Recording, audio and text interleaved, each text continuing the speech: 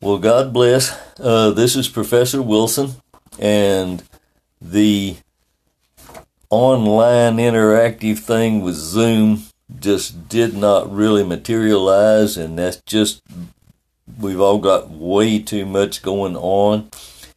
Can sort of understand that. That's not a problem, and I thought this might be the best venue to do this.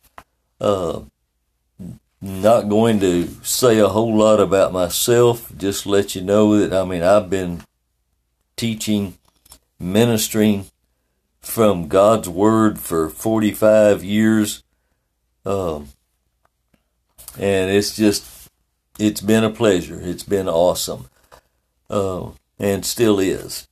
But as I had said, I believe in one of the posts that I put on TPH, back in 1992, I taught on the New World Order. And I really, right now, just want to go into this, what I'm going to do. This is not going to be lengthy. I'll just put it into several different podcasts and just kind of present the four things that God showed me. And I think we are literally seeing those four things transpiring right now in real time. So that's one of the things that we're seeing right now. And I'm just going to kind of launch into this because I don't want to, like I said, drag this out. And you got to keep remembering, and I'll try to throw in some current things, but this is something that was really just weighing heavy on my heart in 1992. And I just kind of begin it this way. I remember this was about the time, maybe a little bit later than that, because some of my notes kind of blended together, when Rabbi Jonathan Cahn wrote the book, The Harbinger. And harbingers are signs. That's what the word harbinger means. And we're seeing signs being set for a new world order. And a new world order just simply means globalization.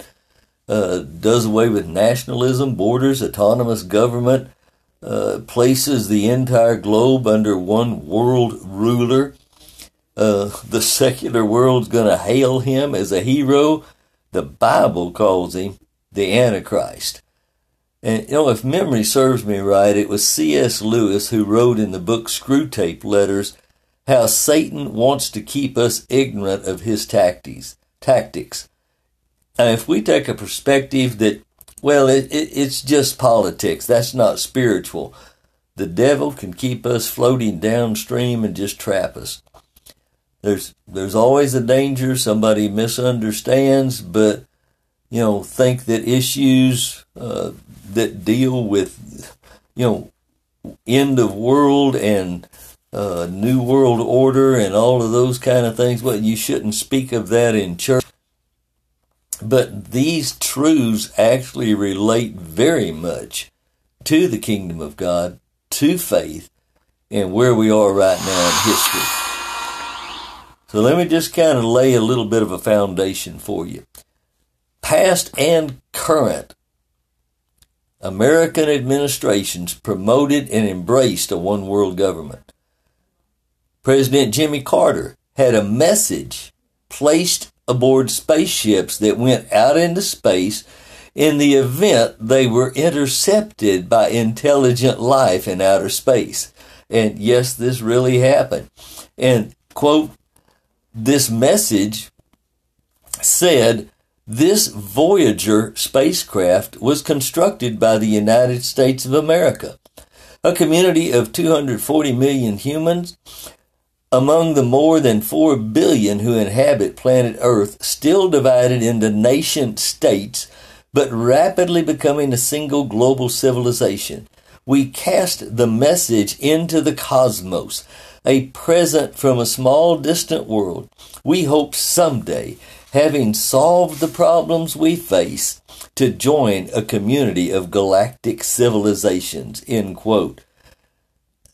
I'm not even going to make any more comments on that.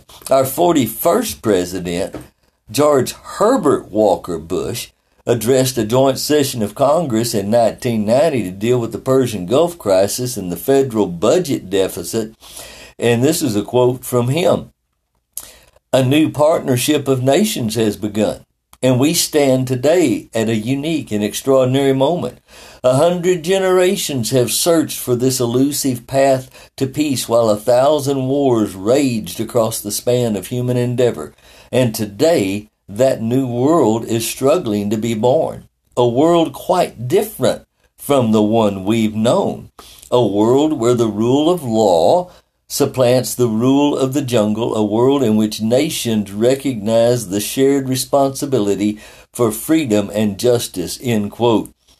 I find it really interesting the way that they try to couch things in a term of where law supplants the rule of the jungle. Interesting utopian concept.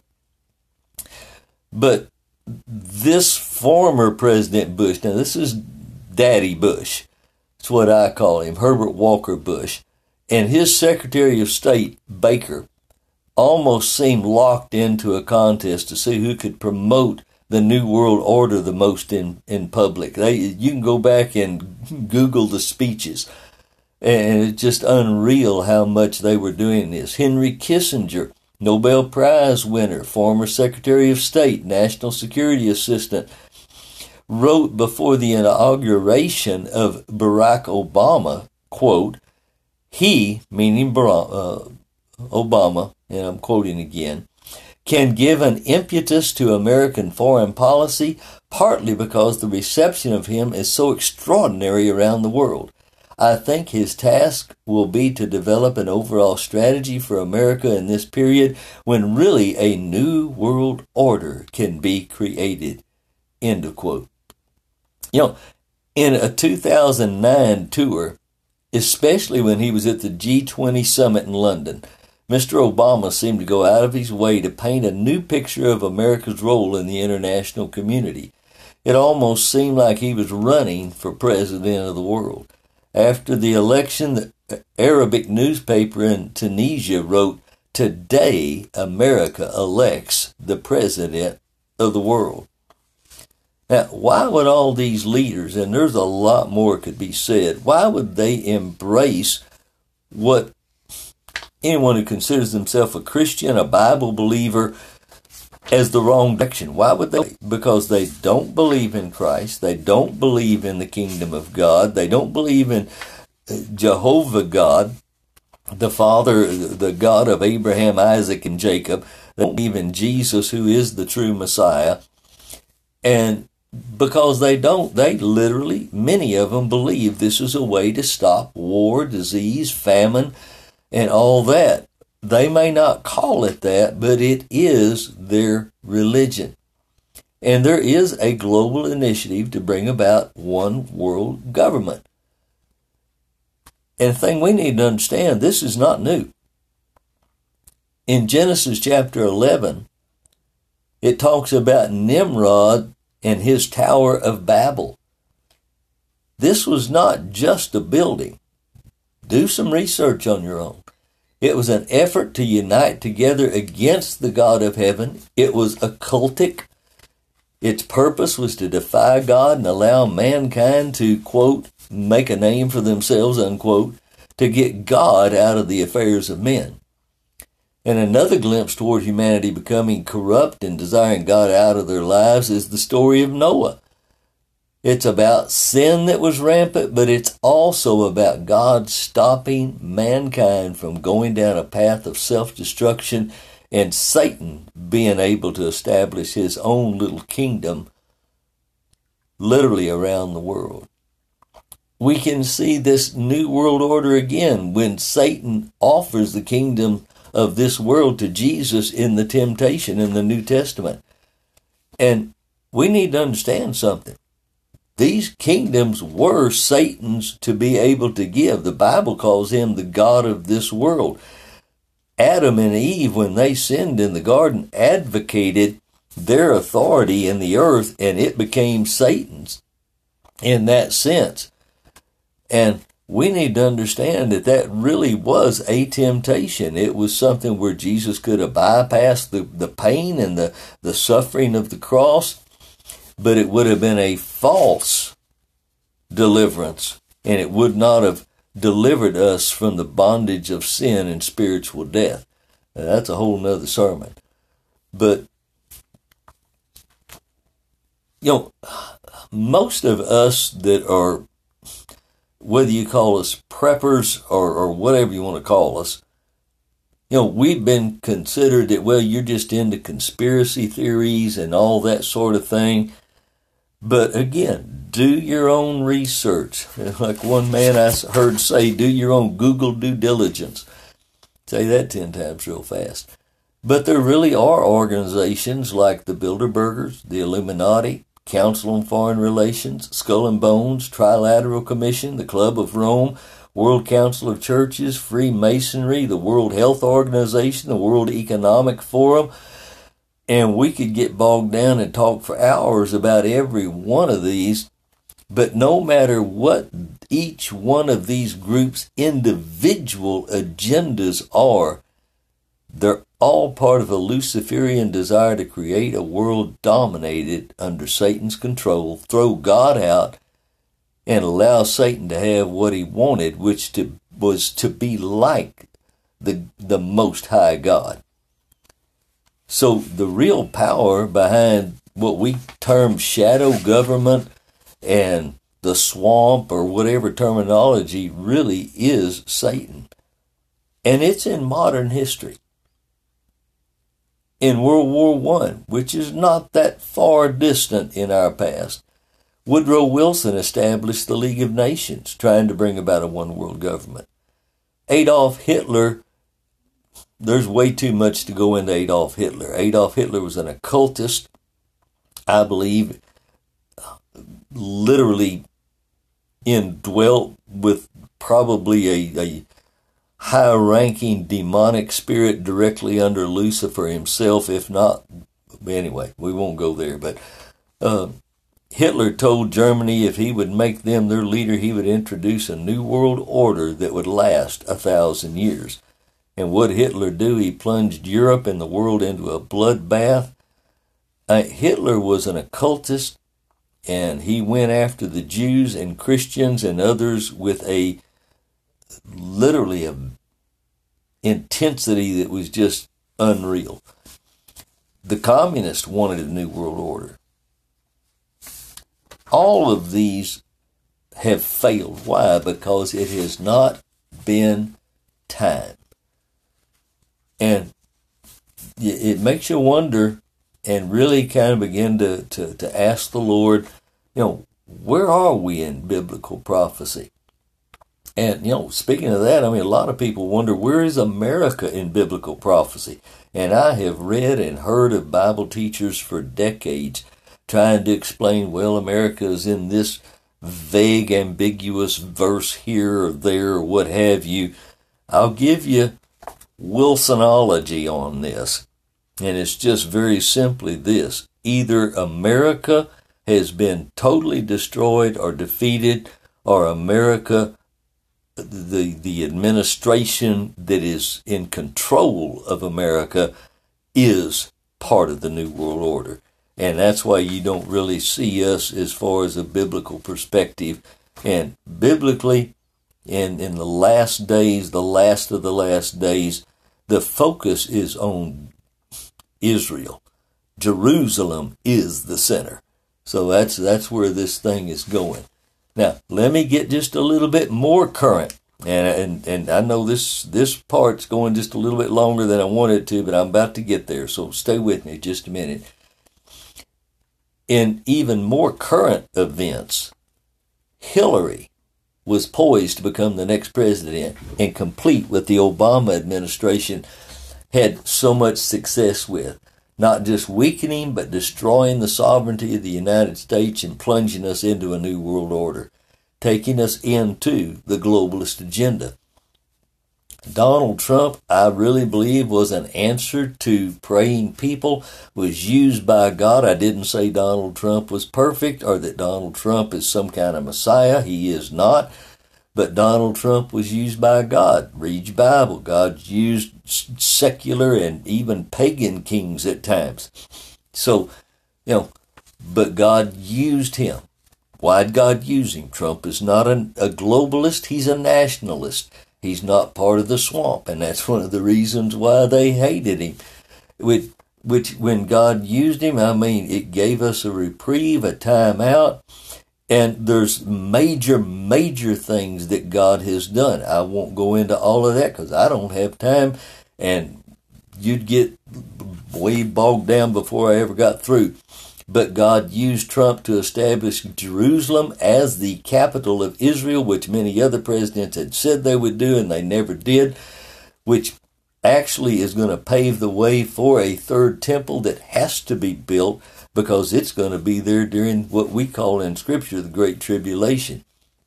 So, there's a lot of things that have been going on and are going on. So let me keep going here. There's more that deals with present, very current things that are taking place. This current administration in power in 2022 is being controlled by entities and groups behind the scenes. It doesn't take a rocket scientist to realize Uncle Joe's elevator doesn't go all the way to the top, but he is in reality a willing puppet. And the interesting thing is there are often times that Uncle Joe blurts out things that he just really shouldn't say. And I'll give you one that's pretty recent, but it was back in the last debate with Donald Trump right before the election between Biden and Trump. And Mr. Biden said this, and I quote, "We're in a situation where we have put together, and you guys did it for President Obama's administration before this, we have put together, I think, the most extensive and inclusive voter fraud organization in the history of American politics," end quote. Notice he did not say the anti-fraud organization. I'll let you run with that one. Now, let me give you another thought related to one world governments. Y'all, the Antichrist, according to Scripture, never totally gains full control. There will be a one world government set up. There's going to be all this chaotic turmoil and everything else. But Satan is never fully in control. And to me, that's good news. I even at the height, and no matter where somebody believes as far as the catching away that it talks about in Thessalonians happens, you know what? We come out of this thing winning. We're just too blessed to lose. Now, let me wrap this thing up just a little bit. There's 3 dimensions to this Antichrist New World Order. 1 spiritual, 2 political, 3 economic. Listen to this. This is directly from Daniel chapter 7, verse 19 through 26. And I know this is the Message Bible. It's kind of a paraphrase, but I like the way it words this. But I wanted to know more. I was curious about the 4th animal, the one so different from the others, the hideous monster with the iron teeth and the bronze claws gulping down what it ripped to pieces and trampling the leftovers in the dirt. I wanted to know about the 10 horns on its head and the other horn that sprouted up while 3 of the original horns were removed. This new horn had eyes and a big mouth and spoke arrogantly, dominating the other horns. I watched as this horn was making war on God's holy people and getting the best of them. But then the old one intervened and decided things in favor of the people of the high God. In the end, God's holy people took over the kingdom. The bystander continued, telling me this: the fourth animal is the fourth kingdom that will appear on earth. It will be different from the first three kingdoms, a monster kingdom that will chew up everyone in sight and spit them out. The 10 horns are 10 kings, one after another, that will come from this kingdom, and then another king will arrive. He will be different from the earlier kings. He will begin by toppling 3 kings, then he will blaspheme the high God, persecute the followers of the high God, and try to get rid of sacred worship and moral practice. God's holy people will be persecuted by him for a time, 2 times, half a time. But when the court comes to order, the horn will be stripped of its power and totally destroyed. Then the royal rule and the authority and the glory of all the kingdoms under heaven will be handed over to the people of the high God. Their royal rule will last forever. All other rulers will serve and obey them. Now, again, I'm trying to make this thing hurry, and I am almost at the end of this, and we're getting this introduced. The first 3 kingdoms Daniel are shown is the Babylonian, the Medo-Persia Empire, and the Grecian Empire. The fourth one is the Roman Empire, and we'll get into that a little bit more another time, because there's going to be really a resurgence in a way. It's not going to be the same, but a resurgence of that Roman Empire. And the Bible says that there is going to come a one world government. And what God showed me is that there's 4 things that have to happen for this to take place. I gave you the first one already in writing, and it's the destruction of the current economic system. And our next podcast, which probably will not be until Monday, because I'm not going to do whether it's the Sabbath or first day of the week, whichever day you worship on. I'm not going to do a podcast on them. But when we get back into this, then I'm going to take them one by one, and so there'll be at least 4 more podcasts. And like this one went a little bit longer than I wanted it to, but stay with me and make some comments, and just love to hear what your comments are, and I'm sure they will be a benefit and a blessing to others. And if you hear something that's, wow, that's something I didn't know, let me know about it.